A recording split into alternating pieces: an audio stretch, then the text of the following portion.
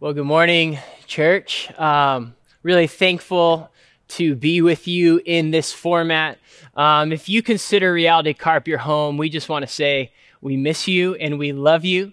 And we're really thankful that you are worshiping with us, studying the Word of God with your church family. Obviously, in this season, literally every church who is online is putting something out. And so we just want to say, good job being faithful to be committed to worship with your family, Reality Carp. And as strange as it may sound, if Reality Carp is not where you regularly attend, we love you, we welcome you. Of course, we love having you here. But I just want to encourage you, do not forsake whatever that local assembly may be.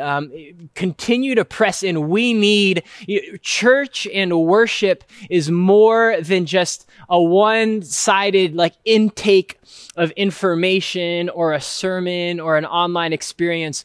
We need one another. We need to be a part of a local church. We need to be known, and we need to know, and we need one another. And so, of course, welcome if you're worshiping with us, but let's continue to press on to our local churches that God has called us to. So this morning, we will be continuing our study through the Gospel of John. It's been about a year since we've begun this study, and we're all the way to chapter 8. And we will be covering verses 37 to 47 today. So if you will open with your Bible to John chapter 8, verses 37 to 47. And the title of this sermon today is When Jesus Picks a Fight.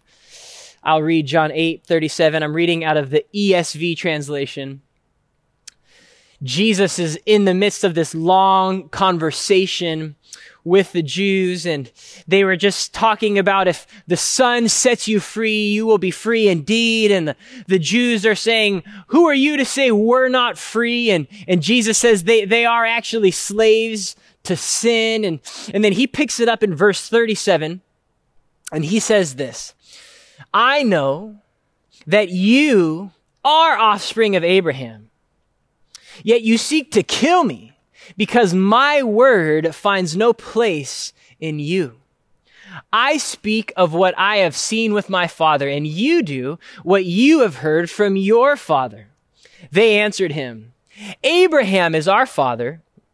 Jesus said to them, if you were Abraham's children, you would be doing the works Abraham did. But now you seek to kill me, a man who has told you the truth that I heard from God. This is not what Abraham did. You are doing the works your father did. They said to him, we are not born of sexual immorality. We have one Father, even God. Jesus said to them, if God were your Father, you would love me. For I came from God, and I am here, and I came not of my own accord, but he sent me. Why do you not understand what I say? It is because you cannot bear to hear my word. You are of your father, the devil, and your will is to do your father's desires. He was a murderer from the beginning and does not stand in the truth, because there is no truth in him. When he lies, he speaks out of his own character, for he is a liar and the father of lies. But because I tell the truth, you do not believe me. Which one of you convicts me of sin? If I tell the truth, why do you not believe me? Whoever is of God hears the words of God.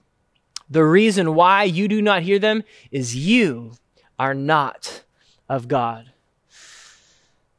Jesus, we thank you for your word. I thank you, Holy Spirit, that you have preserved the words of Christ, that you've given us the Bible, the inerrant, infallible, perfect, powerful word of God. And Holy Spirit, I ask that you would give us today ears to hear. You say that your children hear your voice. Your sheep know your voice. So Spirit of God, give us ears to hear today. Those who have ears, would they hear? And Lord, those who do not have ears to hear, would they, through the proclamation of the gospel today, would you give them ears to hear? It's in Jesus' name. Amen. Well, we live in a world that is full of fighting. And you know, Jesus got himself into a handful of fights. You know, the fights we're used to are over politics, or they're over COVID, or they're over racism, or they're over our personal disputes with one another.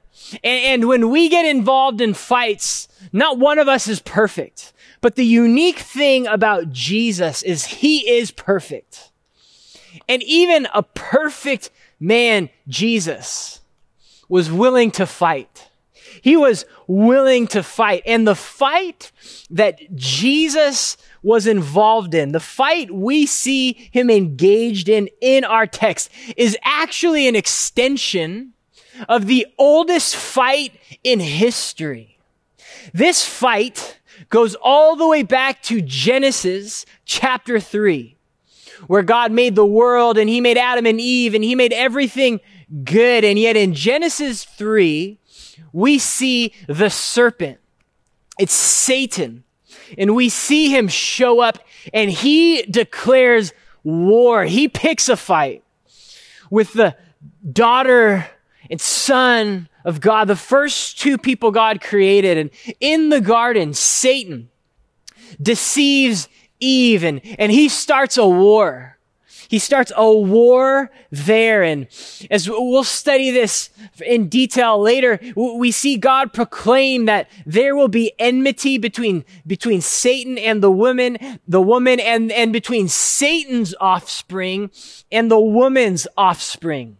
There will be these two groups of people at war with one another throughout all of history. And we see that fight pick up in Abraham. And we see that Abraham has two sons. And he has an illegitimate son, Ishmael. And then he has a son of the promise, Isaac. And that's a further representation of the seed of the woman and the seed of the serpent at odds with each other. And we see that continue as the people of God, the seed of the woman, are enslaved to Pharaoh. And we see this enmity between the people of God and the people of the world, or the people of Satan. And this fight goes all the way down to this day in Israel as Jesus is now continuing that fight with the sons of the serpent, the offspring of the serpent. And the irony here is this fight in our text is a fight over who is the legitimate sons of Abraham, who is the son of the woman, and who's the son of the serpent. They're arguing over who really has God as their father. Whose side are they on? And as Jesus confronts these Jews, this text was written for you, to have you examine yourself and consider, do I resemble the sons of Abraham, the son of the woman, the sons of the promise, a child of God? Or do I represent the sons of Satan himself, the seed of the serpent? Who do I resemble? This was written so that we could consider where we are in this great struggle. And so we're going to see three qualities of a true son or daughter of God. Three qualities of a true son or daughter of Abraham. And then in contrast, we'll see the opposite quality being true of the son or daughter of the serpent. And so the first reality, the first quality, characteristic of a true son or daughter of God in our text is this. And we'll frame it around children of Abraham because that's how this conversation is going in our text. And so the first quality is this: children of Abraham receive the word of God, where children of the serpent reject it. Children of Abraham receive the word of God, but children of the serpent reject it. First, pick up again at our first verse. In verse 37, Jesus says to them, as they had just claimed, we're sons of Abraham. He says, I know you're sons of Abraham, you're offspring of Abraham. Yet you seek to kill me because my word finds no place in you. He's saying, you're claiming to be a descendant of Abraham, and I'll give you that you are biologically descended from Abraham. But what he's saying is, if you are really a true son of Abraham, then you would receive what I'm saying. But here you are arguing with me. He's saying true sons of Abraham receive the word of God. And isn't that true? Isn't that what Abraham did? Remember, Abraham heard promises from God that he would have a son, even though he was old. And he believed God. He received the words of God. He believed God. Abraham received the messengers. If you remember in Genesis 18, those three messengers, the angels, even possibly a Christophany, a picture, or really the pre-incarnate Jesus shows up to visit Abraham. And how did Abraham treat those messengers from God? He received them. He made a meal for them, and he interacted and showed hospitality. He received the messengers from God. He believed these impossible promises of God. Abraham receives the words of God. But these Jews, though they're claiming to be sons of Abraham, they're rejecting the word of God. And Jesus, look how Jesus describes it. He refers to the word as my word. In verse 37, I know you're offspring of Abraham, yet you seek to kill me because my word finds no place in you. You know, many people could say, oh yeah, I believe the Bible, but the test is, will you believe everything that Jesus has said? And these Jews would not receive it. We see it again in verse 43. Jump down to 43. Why do you not understand what I say? It is because you cannot bear to hear my word. And then one last time in the last verse of our text, verse 47, whoever is of God. And that's an expression of being born, of being from, as in a son or daughter, a child. Whoever is of God hears the words of God. The reason why you do not hear them is that you are not of God. One of the chief tests of am I a legitimate child of God? Am I a son or daughter of Abraham? Does the word of God have a place in your life? Do you receive it? Do you believe it? Do you accept it? All that it says. You know, the Jews were familiar with the Bible. They said they loved the scriptures, but it didn't actually, they couldn't bear with everything that it said. They rejected the words of Jesus.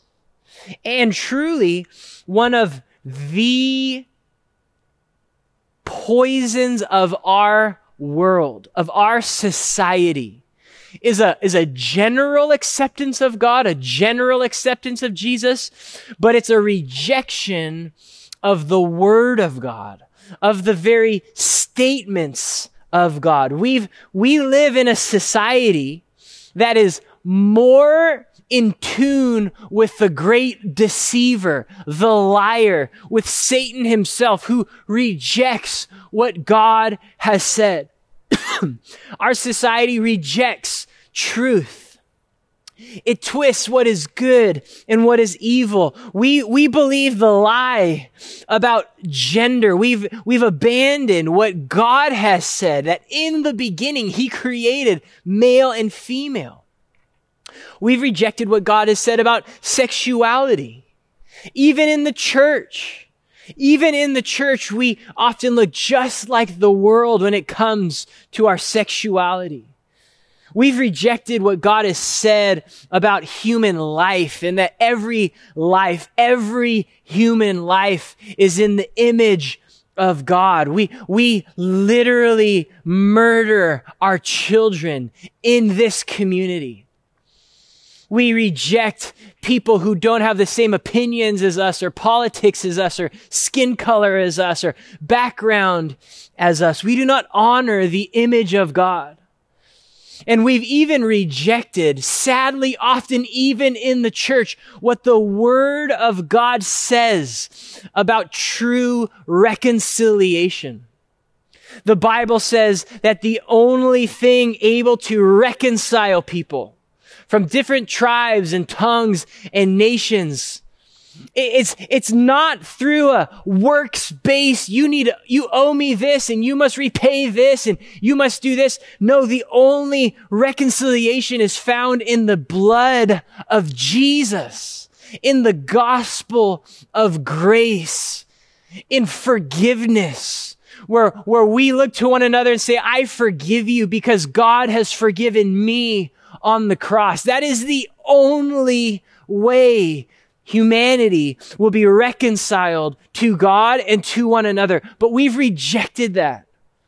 We believe in all the lies that the world has to offer. We've been poisoned by lies as humanity. But the mark of a son or daughter of God says, I believe, I receive, I accept, I trust in every word of God. The second truth, the second quality of a true son or daughter of Abraham is this. Children of Abraham obey God, where children of the serpent do not. The children of God obey him. But do you know what? Children of the serpent actually obey the serpent. Now, we'll see this first and foremost in the next verse, verse 38. Let's read 38 to 41. Jesus said, I speak of what I have seen with my Father, and you do what you have heard from your father. You see, there's two fathers here. Verse 39, as they're picking up on what he's saying, verse 39, they say, Abraham. They answered him, Abraham is our father. But Jesus said to them, if you were Abraham's children, you would be doing the works Abraham did. But now you seek to kill me, a man who has told you the truth that I heard from God. This is not what Abraham did. You are doing the works your father did. They said to him, we were not born of sexual immorality. We have one Father, even God. First and foremost, we see this principle here that we're familiar with, like father, like son. That the way our fathers are has some impact on what we are like. Obviously, genetically and physically, but even in our personalities or even in our upbringings, our fathers leave a significant imprint on us. And Jesus is saying that's not just only true physically, that's true spiritually. He's saying the way to tell if you are a son of God or a son of the serpent is to examine their life. What does your life look like? Do you resemble God? Do you resemble Abraham, the spiritual father who obeyed God and trusted God and did the things God said to do? Or do you resemble the serpent who trusts lies and acts in deceitful ways. And children of Abraham, they do what they do because they just are sons of God. They are expressing their identity. And that same truth is true for the sons of the serpent. Now, the Jews begin to pick up on what Jesus is saying here. That he's challenging their assumption that they are children of Abraham. They hear some accusation almost as if he's saying, you are the illegitimate child of Abraham. Now, in verse 41, they make this statement back to Jesus, this jab. They say, we were not born of sexual immorality. And it's a good chance that what they're saying there is not only are they defending themselves, they're also attacking a rumor about Jesus. You see, that this is a tight-knit community, this Jewish community, and they would know that Jesus was conceived before his mother and father were married. They would know this rumor that Mary got pregnant before she was married. And there was even a rumor that she was impregnated by a Samaritan, by the enemies of the Jews. And so here the Jews are not only defending their heritage, their upbringing as children of Abraham, they're even taking a cheap shot saying, if you want to talk about legitimate, who's your legitimate father? How about you, Jesus? How's your lineage? Where did you come from, Jesus? And then skip down to verse 44 to 46. This conversation continues along these lines. It says this: Jesus, now he was implying they're not sons of Abraham. But in verse 44, he's just explicit what he says. Look what he says. You are of your father, the devil, and your will is to do your father's desires. He was a murderer from the beginning and does not stand in the truth because there is no truth in him. When he lies, he speaks out of his own character, for he is a liar and the father of lies. But because I tell the truth, you do not believe me. Man, talk about a fight. Jesus just told the Jews who were descendants of Abraham, you are actually sons of Satan. Oh my gosh. And what he says is, and because of that, you are doing, in verse 44, his desires. You are actually doing what Satan wants you to be doing. In 2 Timothy 2:26, it speaks of the sons of the serpent, and it says they are captive to do his will, his desires. And as the children of God, the sons and daughters of God have the Spirit of God in them so that they can from their heart obey God. So it's true for the sons or daughters of the serpent that they are captive to do what he wants. And Jesus points out two characteristics of Satan that is manifesting in these Jews. And the first thing he says is Satan was a murderer from the beginning. And as we've already read multiple times, these Jews were plotting to kill Jesus. And what Jesus is saying is, you're doing just what your father Satan has done from the beginning. And what he's referring to is as Satan deceived Adam and Eve. In some sense, he spiritually murdered them. He brought about death that then became, through Adam and Eve, the death of every subsequent human. And remember, the very next generation, You have that battle between the sons of Eve and the offspring of serpent. And we see Cain and Abel, these two brothers, and we see Cain captive to Satan, and he murders his own righteous brother. We see from the beginning Satan's hands in human hatred, in human rivalry, in brothers killing brothers. And I just want to say this: every murder that has ever happened in human history has its roots in Satan. That truly we all came from the same two parents. That biologically speaking, humanity are brothers and sisters. It doesn't matter how much melanin you have in your skin or what country your parents or grandparents came from. We are brothers and sisters. And like Cain killing Abel, every murder is a brother killing a brother. And we can break down racism and systemic racism and all of these complex realities throughout all human history. But do you know what's beneath it all? Simple hatred from a brother to a brother. That's what's at the bottom of every murder in our society. Every true murder has come from Satan, a murderer from the beginning. And then he points out a second truth about Satan. He was a murderer from the beginning, but then verse 44 goes on to say, he does not stand in the truth, because there is no truth in him. When he lies, he speaks out of his own character, for he is a liar and the father of lies.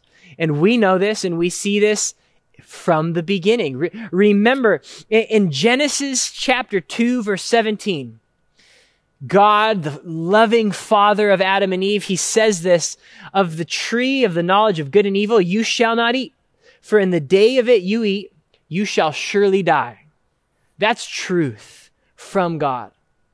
But then the next chapter, we see Satan, the liar, show up. And what does he say? Genesis 3:4. Listen to the father of lies. But the serpent said to the woman, you will not surely die.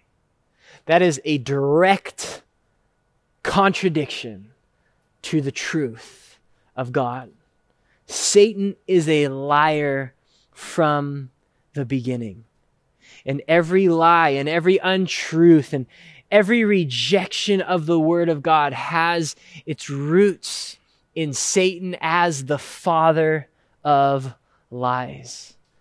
And so Jesus points out that children of Abraham do what Abraham did. They hear, receive the word, and they obey the word. They're willing to obey God, whatever he says. As God told Abraham, Abraham, I want you to take your son, and I want you to take him to the top of that mountain and sacrifice him. Abraham obeyed God. And as we know, God provided another sacrifice. But children of Abraham hear the word of God, whatever it may require. And their lives are marked by trust and belief and obedience. Whereas the sons or daughters of the serpent are marked by lies, a rejection of the word, and disobedience and hatred and even murder. And so we are to look at these characteristics. These are the differences between the sons of Abraham and the sons of the serpent. But now we see this third and final truth. And I'll just acknowledge this truth so hit my soul, so ministered to my soul this week. The third characteristic of the children of Abraham, true sons and daughters of God, is this: they love Jesus. They love Jesus. Whereas the children of the serpent do not. Look at this is the very middle verse of our text. This is at the core, the foundation of it all. What is the chief difference between a son or daughter of God and a son or daughter of the serpent? Verse 42, 8:42. Jesus said to them, if God were your father, you would love me. If God were your father, you would love me. For I came from God and I am here. I came not of my own accord, but he sent me. You know, they can know the Bible, and they might even try to grit their teeth and obey most of the commandments, imperatives in the Bible, but only those who with the depths of their heart and soul and mind and strength, only those who truly and genuinely love Jesus are the sons and daughters of God. If you remember the church in Ephesus in Revelation, this church was marked by good deeds and good teaching, those first two qualities. But Jesus said to them, "This I have against you. You have abandoned the love you had at first." The most important characteristic of a son or daughter of God is they love Jesus. That great passage in Romans 8:28, we know that God works all things together, but who is that for? It says, for those who love God. Deuteronomy 6, the first and great commandment is to love God. You know, we often think of 1 Corinthians 13 as, you know, if you did all these great things in life and you have all these spiritual gifts, but you don't love other people, what are you? But let's not forget that first and foremost, above our spiritual gifts, above our sacrifice, even above your love for one another, we are to be marked by love for Jesus. For Jesus. The fruit of the Spirit, that first mentioned fruit, is love. And there is no one more important to love than Jesus himself. This is the true test. This is the true test of the nature of your heart and soul. Now, through experience and through Scripture, we know this truth, that we can't just muster up love for God. And we also know this horrible truth that we were all born as sons and daughters of the serpent, as enemies of God. By default, we are not born sons and daughters of God. And so what hope is there? How can one become a son or daughter of God? You know, back in that Genesis 3 chapter, where Adam and Eve believed the lie and experienced death, we see God show up. And even in God's judgment against Adam and Eve's sin and against the serpent, and in that very verse where God says there will be war between the offspring of Eve and the offspring of the serpent, listen to this promise in Genesis 3:15. God says, "I will put enmity between you, Satan, and the woman, between your offspring and her offspring." And then God says this, her offspring, he shall bruise your head, and you shall bruise his heel. At the beginning of that war, there was this promise that there would come an offspring of the woman, and he would crush the head of the serpent. But that offspring would also be bruised on his heel. Now, what is that speaking about? Well, we know this, that thousands of years later, the man Jesus Christ, the very Son of God, was pierced through his hands and through his feet, and that nail went right through his Achilles and his heel, and he was bruised and broken, and he died a death on the cross. But we also know that as Jesus died on the cross, he crushed the head of the serpent. He disarmed him. You see, strong as Satan is, there is one who is stronger. And through faith in the saving blood of Jesus, Christ makes sons and daughters of the serpent into sons and daughters of God. He says they are born again.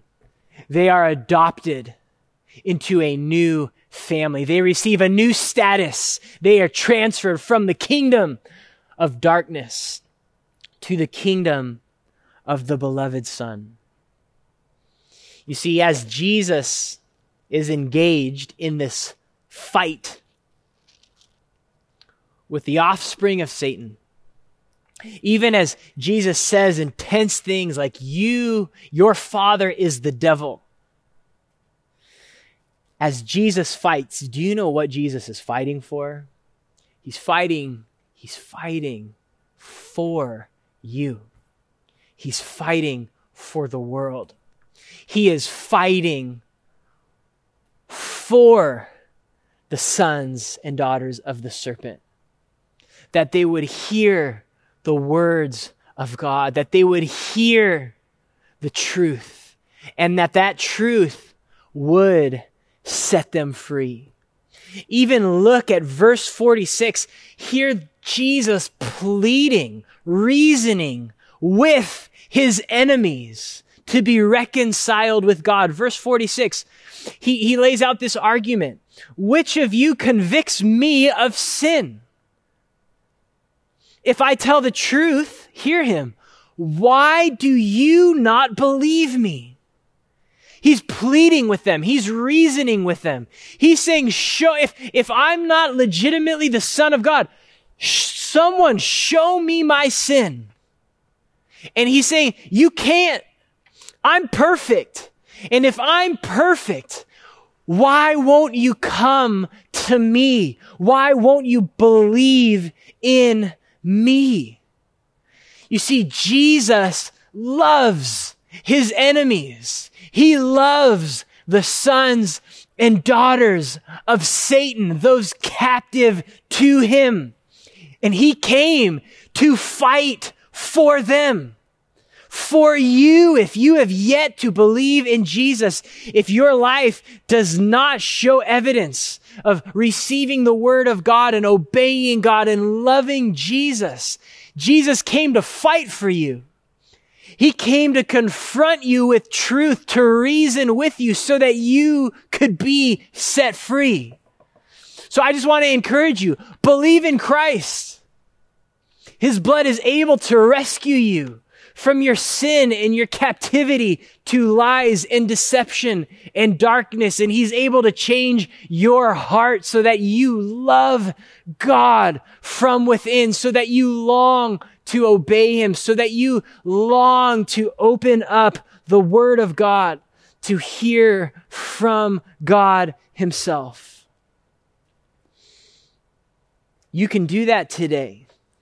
As John begins his gospel in John 1 verse 12 and 13.